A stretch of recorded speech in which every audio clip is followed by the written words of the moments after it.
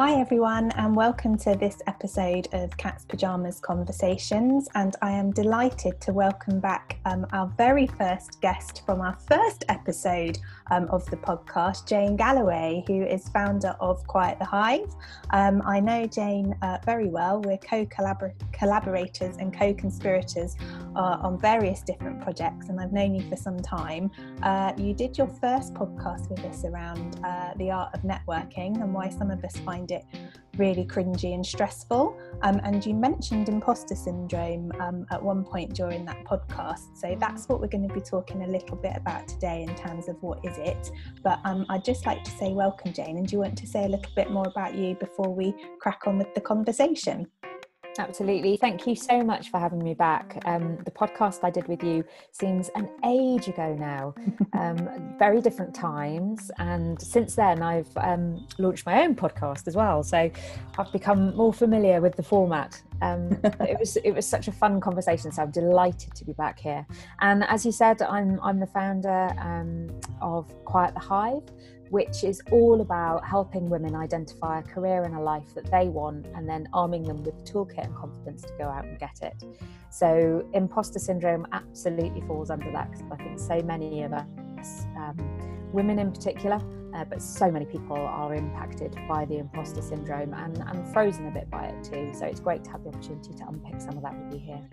Brilliant. Thank you so much for being here, Jane. And I think we should just get down to the nitty gritty of it, really. So I often think at various different points in my professional kind of life, in my working day, in my personal life, that I'm not doing something right, that somebody's judging me, that I'm going to epically fail at something. Why would somebody want to listen to what I've got to say? And I think that's about imposter syndrome, but could you tell us a little bit more about, what actually is it when we talk about imposter syndrome? What are we talking about? Absolutely. So imposter syndrome, Carrie-Anne, I'm really sorry. I'm just about to get going. My son has just come in because obviously it's lockdown and we're all together. I'm going to speak to you in just a bit, Max, okay? I can't do that, thank you. That's the joys of podcasting in the pandemic. I've stopped my partner doing some DIY because it was too noisy for podcast recording, and now the neighbour's outside doing something with stonework that's so noisy. So these are the things that happen in real life. Oh man, I feel really bad because he's only been to see me twice today. Once was in the middle of an exceedingly important meeting. Normally I would stop meetings and chat to him, but I couldn't. And then now that you've pressed record on the conversation, he comes in then. Bless him. Good. It makes it all real. Poor little thing is going to feel really neglected. But yes, I have lots of visitors when I'm recording my podcast as well. Little children popping up on the screen and having a little chat. So it's all very nice. It's all very real. So imposter syndrome. Absolutely what you say. So the best way I can think of to describe it is it's that feeling you get when you think, oh my gosh, someone's going to tap me on the shoulder and say, oh, Jane Galloway. No. We meant to offer this job to Jane Smith. You're the wrong Jane.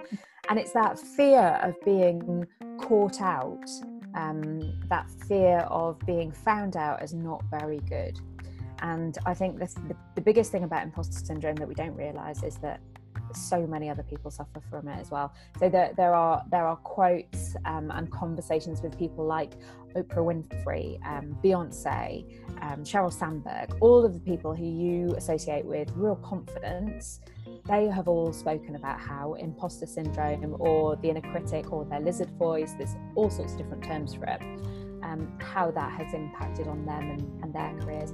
I recently read an interview with J-Lo, who was talking about when she'd sold albums in the millions, and she was still thinking to herself, well, why are people buying my albums? There must be something wrong. What's wrong with my albums? Why are people buying them? That's really strange. And so it affects all of us, and even the most successful people who you see have a real confident air about them, the chances are at some point they have suffered with imposter syndrome. And it's interesting that you mention it's mostly associated with, or when we talk about it around women, women in business, successful women, women who want to be more assertive or more confident, but perhaps aren't. But you did say it's not just women. So is it something that cuts across everybody, or is it a more kind of female focused issue in terms of imposter syndrome? It does cut across lots and lots of people. I think that there is an issue, particularly in work with women. If you think about it, women have only really been fully in the workplace in the last 100 years or so. You know, it was only really during the world wars that women took up careers and ambitions that men usually fulfilled. You know, it was the role of the woman to stay at home, to make a house. It's very unusual to have a woman with a career. So I think when you come to think about career and imposter syndrome, I think that actually there is a real significant challenge for women around that and about their place in the workplace. And it's still really hard to be a woman in the workplace. And I speak to so many men who really suffer from imposter syndrome as well. So I have an informal mentor who is a man. I don't know why I paused when I said man then, and it's not like I can't think of the word for it. But he talks to me about, you know, he quite often thinks I have no idea what I'm doing, and he's a very senior manager, and he will quite often admit to me that he has feelings of just having no clue what he's doing, and you would never guess that to look at him. And I think the difference is that I think men perhaps don't talk about it, but they also have more permission to try different things out. So if a woman is assertive, for example, she's seen as aggressive. If a woman is instructive, she's seen as bossy. And that doesn't impact on men as much. And there's research to show that women can either be, in the workplace, they can be seen as competent or they can be seen as likable, but they can't be seen as both things. So you can see how the odds are kind of stacked against us in some ways. But yeah, absolutely a male issue too, definitely. That's really interesting, and some of what you've said about the workplace elements for women really resonate with me, and absolutely those descriptions of how, you know, women are perceived a certain way that's different to men if they acted in the same way. So definitely that, like, if you're assertive, then you're just sort of an angry person with a chip on your shoulder rather than being assertive.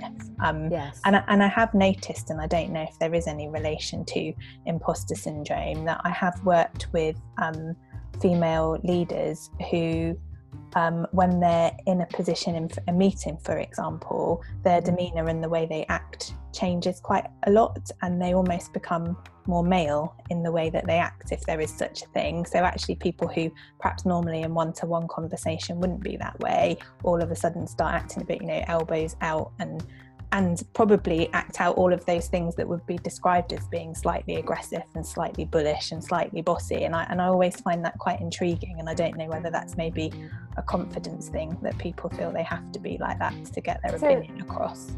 It's interesting, isn't it? Because it could certainly be a confidence thing. I think it's also, it comes from the role modelling. So if you think about who we traditionally see at the top of our organisations, they do still tend to be men in a lot of industries. And so obviously the behaviours you're going to be seeing role modelling, the behaviours that you see from the top are masculine behaviours, because they are men, and they are more likely to have masculine traits. And also it's, like I've just mentioned, you know, it's okay for a man to be slightly more assertive than a woman, and so on and so forth. So women, I think, replicate the traits they see at the top. And I think that there is a certain perhaps subliminal understanding that you can only occupy those positions at the very top of the hierarchy if you behave like a man, because what we see is men in those places. Where you see women doing it well, so if you think about Jacinda Ardern. Thank you. I can't get the two words out together.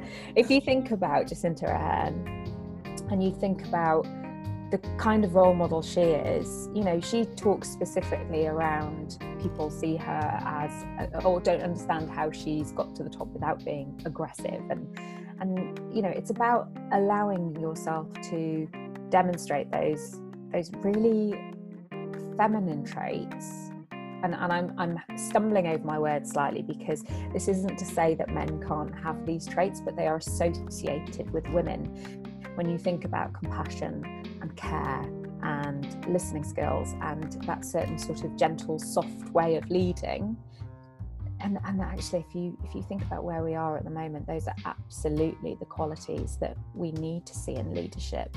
So I think it's becoming more apparent. But yeah, absolutely, it's like when women pull up the career ladders behind them.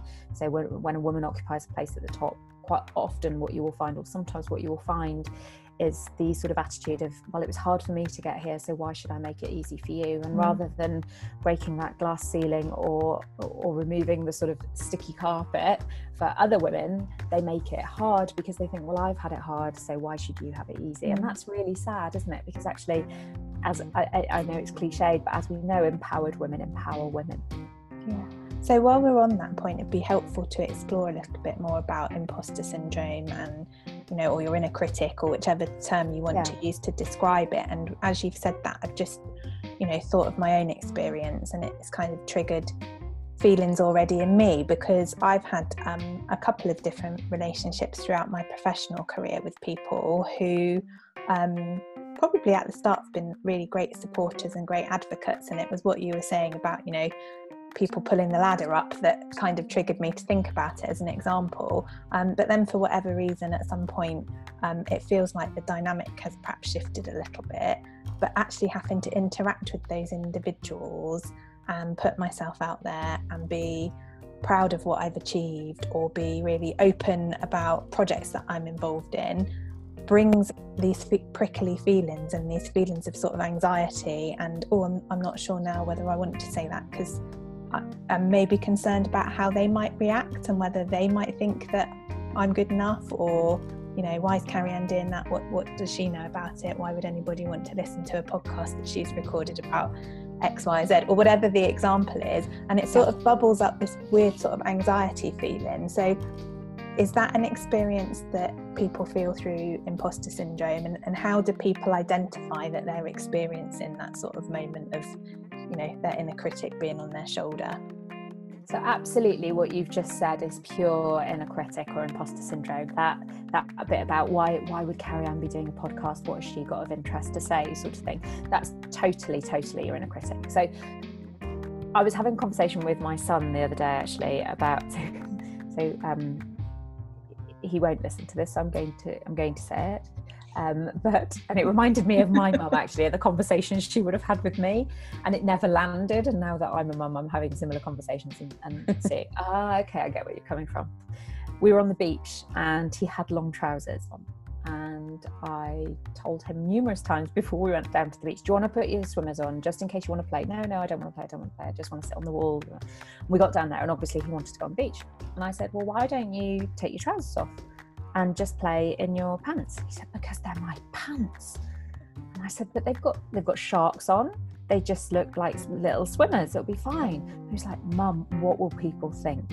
My son is 9, he's not far off 10, but he is 9, and part of me thought, God, that's really, really sad that already you're thinking about what other people think of you. But the other thing I said to him, and this is what I was trying to explain to him, is we think people are thinking about us all the time. Actually, they're too busy thinking about themselves to be thinking about us. So that thing about the inner critic saying, what are people going to think about you? What are they going to say? They're not thinking about you. They're too busy worrying about what other people are thinking about them. So it's always their own inner critic. Exactly. Absolutely. So it's always worth kind of thinking of that. But it is quite hard, isn't it? Because you do worry about what other people think of you. And the inner critic does talk in a specific way. So when you're experiencing imposter syndrome, or when you're hearing your inner critic talk, you will notice that, and I'll refer to her as she because I know mine well as a female. So she will talk in a quite aggressive way to you. She will be very black and white. There's no grey area. There's no, oh, you might be all right at this. It's either you're really crap at this, or you shouldn't do this because you're going to fail. It's very, very clear. She doesn't come with curiosity. There's never a conversation about, gosh, you've never done this before. It might fail. How would it look like if we tried it this way? Or what could we do to mitigate those circumstances? Or what's interesting about this to me? It's never that. There are never curious questions. They're always very closed questions. She thinks in absolutes completely. So there's none of that curious thinking. She's also quite irrational. but very persistent. So, and that's why sometimes we believe her, because she is incredibly persistent. And she will also make you doubt yourself to the extent that we stop. So I work with a lot of women who want to make significant changes. I know the title of one of your podcasts that's coming up, and I'm very excited about it. It resonates with me because when I hit 40, it was almost like I woke up on my 40th birthday and I thought, actually, I really don't need to care what other people think about me. I really don't. And it is a journey for me. And I work with women about confidence, but I still suffer from the inner critic. I still have imposter syndrome hugely. I'm having this conversation with you thinking, oh my God, what are people going to be thinking about this? This is ridiculous. You know, I think she's such a confident, assured woman who never suffers from imposter syndrome ever, by the sounds of it. Exactly. And it's a broken record, isn't it? There's the same story you tell yourself. And I have a friend who, much like you, Carrie-Anne, I stalked her until she agreed to become my friend, Dr. Gemma Monroe, who is a fascinating woman to know. And she talks very much about 3 categories that your inner critic falls into. So the stories she tells you are either, I'm not worthy. So we self-sabotage because I'm not worthy of love, therefore I don't deserve to be in this relationship, therefore I'm going to look for the faults, therefore I'm going to pull out of it before I've even gone into it. Or I'm not worthy of that job, so I'm not going to pursue it, I'm not going to fill in the application form because I'm just not worthy of it.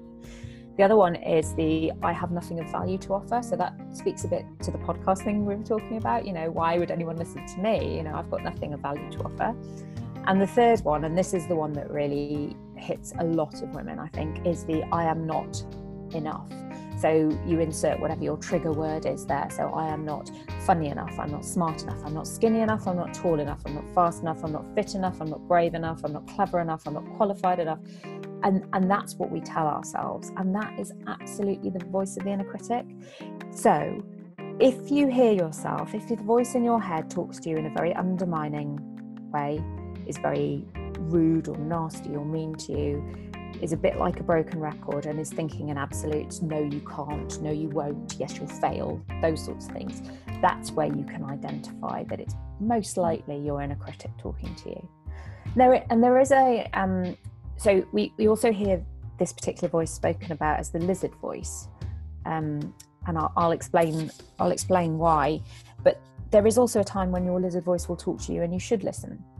So, for example, it is the same voice telling you, you know, if you're walking down the street late at night and you hear footsteps and there's just that bristly feeling that you just suddenly feel not safe. Yeah. And you have a voice in your head who just says, do you know what? I think we're just going to cross over the road here and I'm sure everything's fine, but we're going to cross over and we're just going to walk up here, or we're going to take this path near the streetlights, or whatever it might be. That's the same voice talking to you, but you can absolutely hear the difference. That voice comes from a place of concern and care. But maybe I can talk a bit about where the voice comes from, and that will explain why it's the same voice. So you have a part of your brain which is known as your reptilian brain, because it was around when we were reptiles basically, called the amygdala. Now, anyone who is medically qualified will probably be shaking their heads going, what are you talking about? That's a really rubbish explanation. But basically you have the amygdala, which is associated with fight, flight, or freeze. And that voice that you hear, your inner critic, and the person who is making you cross the road to keep you safe, comes from the same place. So your amygdala is designed to keep you safe. It's designed to keep you small and safe and hidden and obscured from view, because it can't tell the difference between a saber-toothed tiger looking at you very intently and thinking that looks like a nice supper, or being up on stage and having 100 pairs of eyes looking at you with curiosity. That looks like a nice supper. Well, yeah, that's possible. But the chances are they're looking at you thinking, how exciting, you know, I want to be here, I want to hear what they've got to say. But that's kind of where the stage fright thing comes from, and why people don't like public speaking, which in fact, I don't know how, I'm saying in fact, I don't know how factual this is, but it's an often quoted thing, isn't it? But they do say that 93.6% of stats are made up. But it is an often quoted thing that people fear public speaking more than they fear death. which is extraordinary when you think about it. But your inner critic cannot tell the difference between 100 pairs of eyes looking at you thinking, talk to us, we're dying to hear about your subject, or a pair of eyes looking at you thinking, that's for dinner, yum. So your brain is trying to keep you small and safe and hidden. It's trying to tell you, don't take risks. It's trying to say, don't do that thing that is outside of your comfort zone because you are exposing yourself to risk. So that's why it tells you nasty things. I was going to say, so that's why often you are feeling small, because what your inner critic is doing is telling you what it's supposed to do, because it hasn't evolved enough to know that in this situation I don't need you to be small, and I don't need you to, you know, cower away and hide yourself, because this is the moment when you can step forward and really shine. So really it's doing the job it was designed for. It just hasn't evolved in the same way that we've evolved. Absolutely. And that's why some of the ways of and that's why some of the ways of coping with it really recognise that. And I was really intrigued, back when we sort of started on this conversation, you were talking about the persistence and the fact that often what your inner critic can tell you is irrational. And I sometimes have those moments where my inner critic speaks, and the first time I hear it I think, that's so ridiculous, how irrational, why would that even be an issue, why wouldn't, you know. But then is it that persistence that then makes you start to doubt yourself? Because often I do think, I know what I'm telling myself is irrational here. That's not something I need to be worried about. I should just go for it. But it's almost like the longer I think about it, the more I feel like I'm talking myself out of doing something. But maybe that's my inner critic being persistent and talking me out of it. Absolutely. And so the persistence and the irrational can actually sound really rational sometimes. So and that's where the trigger thing comes from. So your inner critic will play to whatever your triggers are. It will tell you a message that it knows is going to make you sit up and listen. And quite often the really sad thing about when you can't recognise or know how to deal with your inner critic is we talk ourselves out of amazing things. So the first time you have an idea and you go, oh my gosh, and you get that prickle of excitement, you get that feeling in your tummy, which is butterflies and joy and terror and thrill all at the same time. And you go, oh my gosh, could I really? Yes, I could. And would it do this? Yes, it would. It would be amazing. It would be incredible. How exciting, wonderful. And then in the same breath almost, you're going, but if I did this, then this might happen, and you talk yourself out of it. And it's designed to sound believable, and it's designed to tap into your insecurities and play into it, because exactly that reason, it wants to keep you small and safe and hidden. And it's doing its job, but it goes on repeat, and then you kind of listen to it. Definitely. And I know we've touched on it a bit already about the why. So you've talked about sort of, you know, the purpose of the inner critic, and it is about keeping us safe in the main. Absolutely. But obviously then that has some negative consequences for it. But I guess more in terms of kind of experiences, and I guess this will be different for everybody, but kind of why are that? You mentioned triggers. So, you know, what is it that triggers that inner critic to come up? What's that about for people? Is it a past experience they've had that's gone wrong? Is it something that they're scared of for a particular reason? It's kind of like, why does this inner critic sort of manifest and hold us back from doing all these joyous things that potentially could, you know, be really positive for us? Yeah, and it's a really interesting point, isn't it? Because what scares me or gives me my trigger for my inner critic may be very, very different than yours. So they behave in similar ways but have different triggers. So you will find that there are people who talk about it comes from somewhere. So I've just completed my Playing Big facilitation skills, which is a book that I rave about all the time, and I think I've shared it with your community before. Tara Moore has written a book called Playing Big, and she absolutely sort of invites people to lean into where this first occurred. So where did it first appear that the message your inner critic is telling you was something you first heard? So and it can come up usually when you're trying to play big, when you're trying to make a courageous decision or lean out of your comfort zone into that place of growth. And it may be that something that stops you taking a risk is to do with finance. So it may be, you know, you have this brilliant idea that you want to go back to college, for example, and have a shift in career and train to be a nurse or whatever it might be. And your inner critic says, well, yes, you could, but it's a lot of money. And if you fail, you've wasted all of that money. And, you know, your family rely on your income at the moment. And it becomes very fixated on money. And that's the trigger for you. And it may be that actually the messages your parents gave you were around money. And that may be because you came from a background that didn't have very much money, or it may be that your parents' attitude towards money was driven by their parents' attitude, which was perhaps formed during the wars, for example, or something like that. There's usually some sort of trigger to it. Could be a teacher who has told you you're no good at something. So I was told, I was no good at spelling, and that was a message that was reinforced for me. So I now absolutely believe I'm no good at spelling. Even though sometimes you check my spelling on things. So I know that you're not bad at spelling, because sometimes you go, oh, there's a little typo.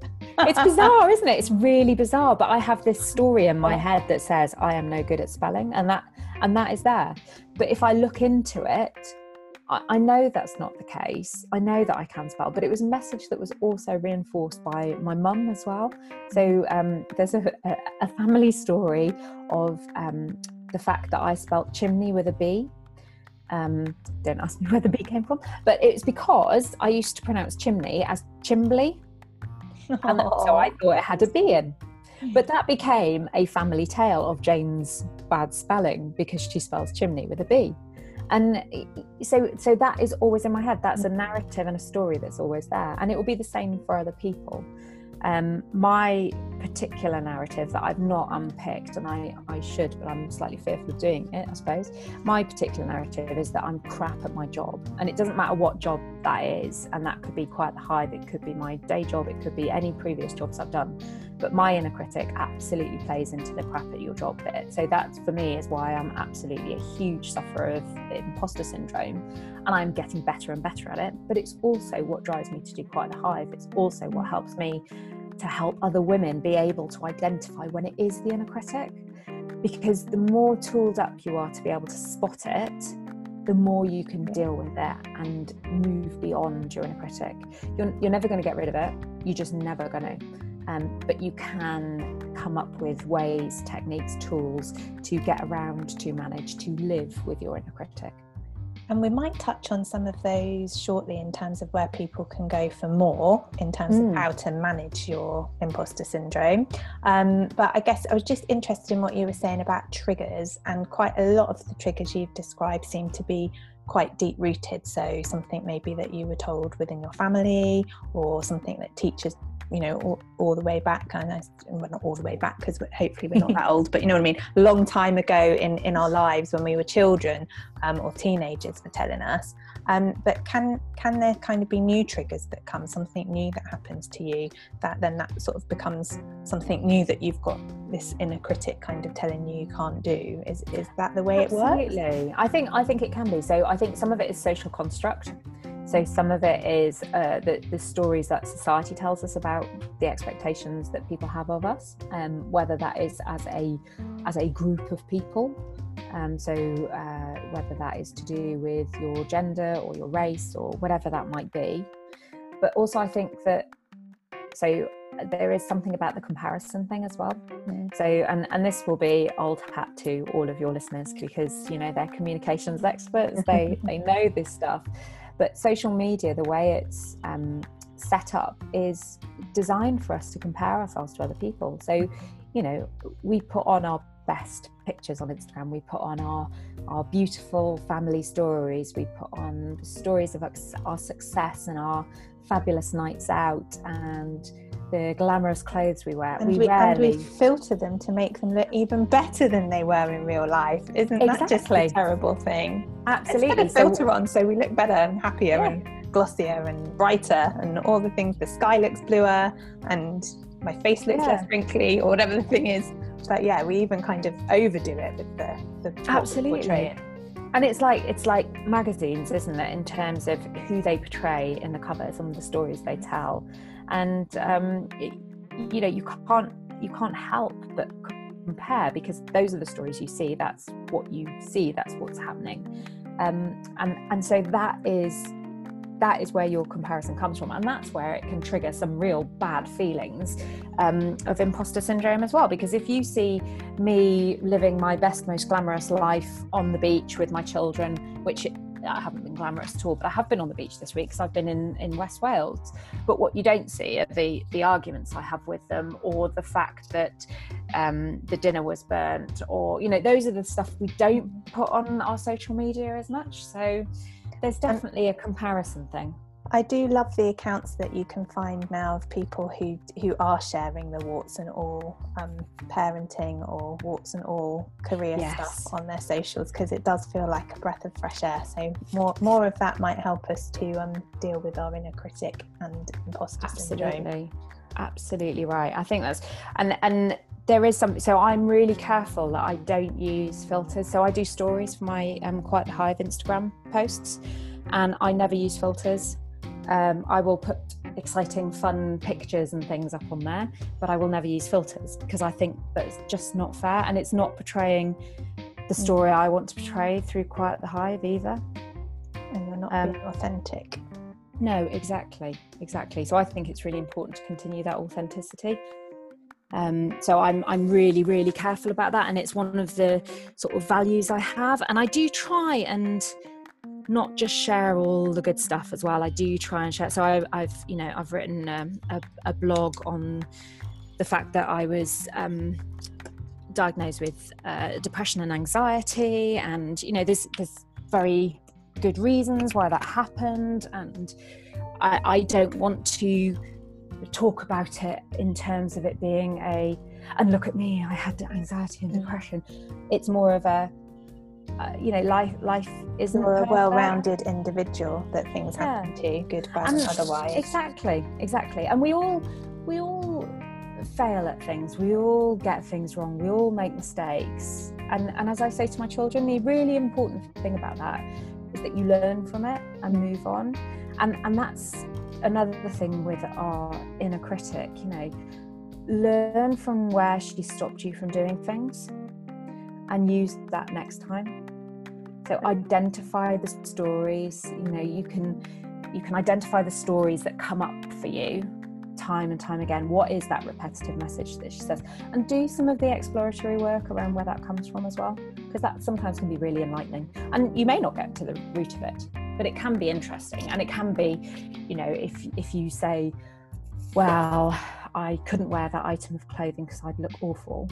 Well, why? That's probably because you've seen it portrayed on a impossibly skinny thing, because that's not the real them anyway, because they've been airbrushed to within an inch of their lives. Yeah, absolutely.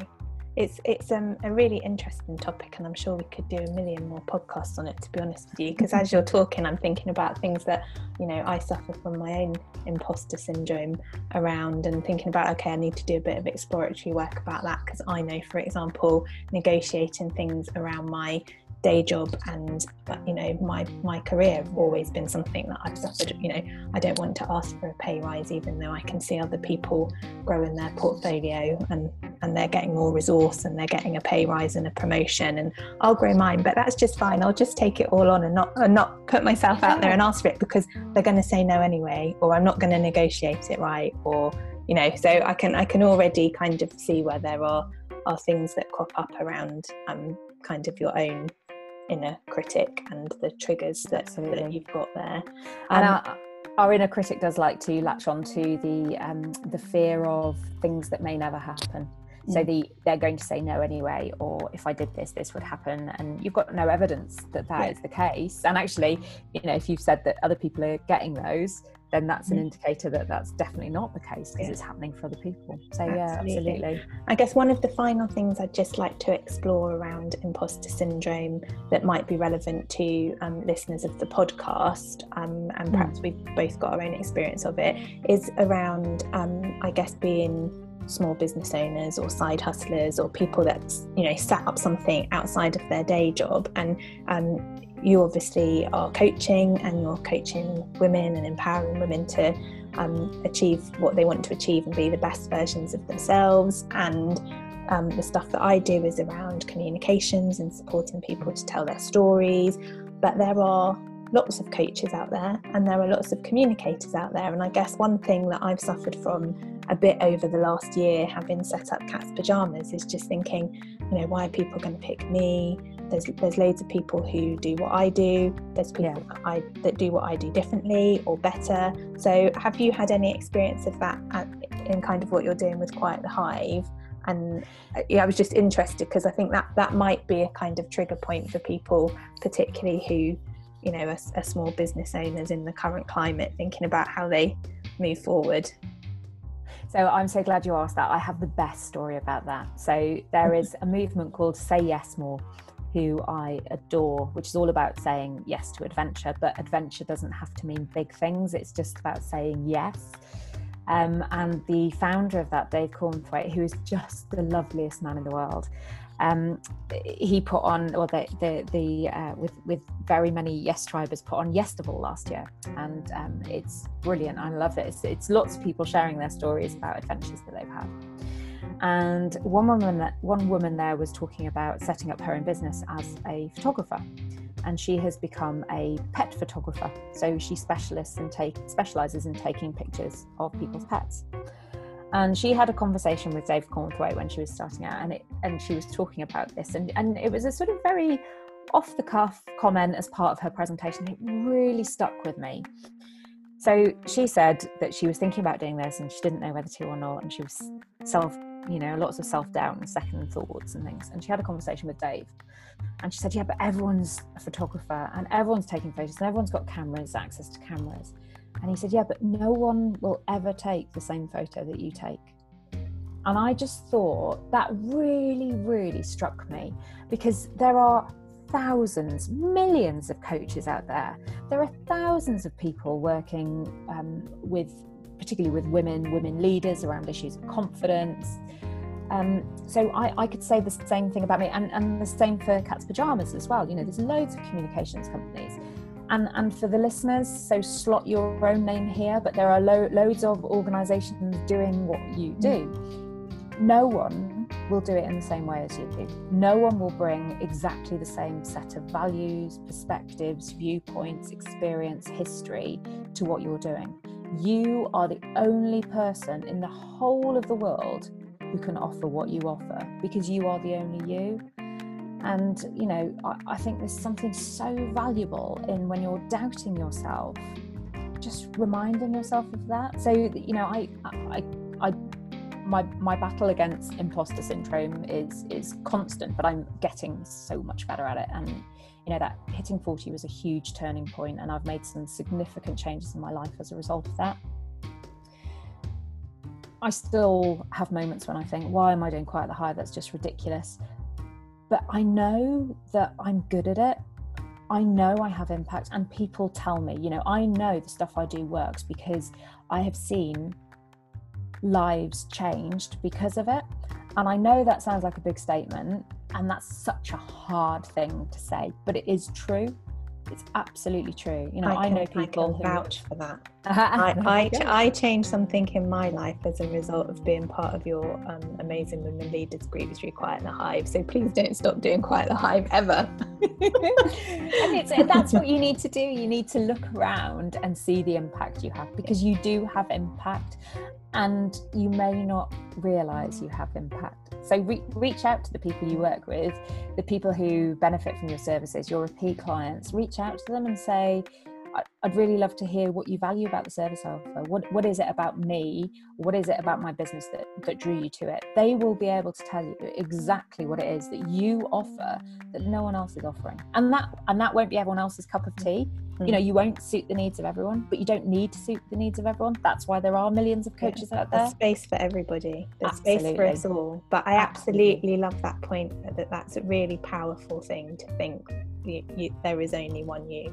Yeah. You are the only you. So exactly. That's what you need to remind yourself when that inner critic is chipping away at your confidence. So I think that's a really lovely point and powerful point, perhaps to start drawing the conversation to a close. I know we haven't touched on the how to deal with your inner critic, but there are probably many reasons for us not doing that. So I know you've got some tools and things in your armoury that people can access. So do you want to tell us a little bit about how people, if this has resonated with them and they want to find ways to work with and overcome their inner critic, how can they do that, Jane? Absolutely. So I think probably the first thing to mention is that as I'm speaking to you, Carrie-Anne, and we are co-collaborators, as part of the Awesome Women's Retreat, we've created Awesome Women Online, and we're going to do a number of modules to help people. And the first one is about reflecting and resetting, and I talk very specifically about how you can manage your inner critic within that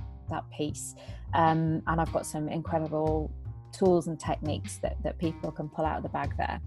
If they wanted something that was a bit more hands-on rather than online, we have of course got the Awesome Women's Retreat coming up in October, and I will be running masterclasses specifically around confidence. So not just about how to live with your inner critic, but also accessing your inner mentor, moving forward with confidence, how to grow outside of your comfort zone, and really say yes to making brave choices. People can always access one-to-one coaching with me, and of course, as you've kindly put in a good word for, I have my Amazing Women Leaders program, which is all about helping women to help each other to create a great experience, a great life, a great career. That is a peer mentoring program, so it's not just about having an interaction with me, but it's about having a group of women who will have your back potentially for the rest of your life. It's an incredibly powerful experience. And if people are living a bit further afield or want to access something that they can do in their own time, then I have my course, The Compass, which is all about helping you reconnect with yourself. I think so many women put other people's interests, ambitions, goals ahead of their own. And if, like me, you hit a certain age and you realise that that's what you've been doing, then the Compass is absolutely designed to help you identify what your priorities for your life and career are, get organised about pursuing them, and really help you lean into discovering what it is that makes you tick where you want to be. So there's a whole raft of resources, but all of those encompass how to live with your inner critic and how to make friends with her. Thank you, Jane. And if people want to touch base with you or access some of those resources, what's the best way to contact you or find out more? Sure. So I'm at www.quietthehive.com, and you can follow me on Instagram, which is my main hangout, at quiet_the_hive. And you can find out more about the Compass by going to courses.quietthehive.com. And then, of course, for anyone who wants one of the, I think it may only be a couple now of remaining places on the Awesome Women's Retreat, or if you want to find out more about Awesome Women Online, then head to www.awesomewomensretreat.com. Thank you, Jane. I've made you say all of that. We will put it in the show notes as well. But I'd just like to give you the chance to say it so that you can, generate some traffic towards your website. Can you just check for spelling errors when you put that in, please? I absolutely will. Thank you so much for talking us through what imposter syndrome actually is. I'm sure it's enlightened some of us. It's given some of us an opportunity to think about how we might want to tackle it. It's hopefully made some of us feel better about the fact we're not the only ones that experience it. So definitely absolutely appreciate you giving up your time to talk to us. And given that you appear to be the first return guest on Cat's Pyjamas, you never know, you might be back again due to popular demand, Jane. I would be overwhelmed and delighted. Anytime you want me here, it's a pleasure. I always love chatting with you, so it's great. Thank you so much for having me and letting me explore a topic that is really close to my heart. Thank you so much, Jane, and hopefully now Max can have a bit of you time. Yeah, he's been in 3 times. Thank him for all of us, all of the listeners. So thank you to Max for allowing you to continue with the podcast recording. I will do. Okay, take good care. Thank you so much, Jane, and I'm sure we'll speak on one of these podcasts again at some point. Thanks, Carrie-Anne.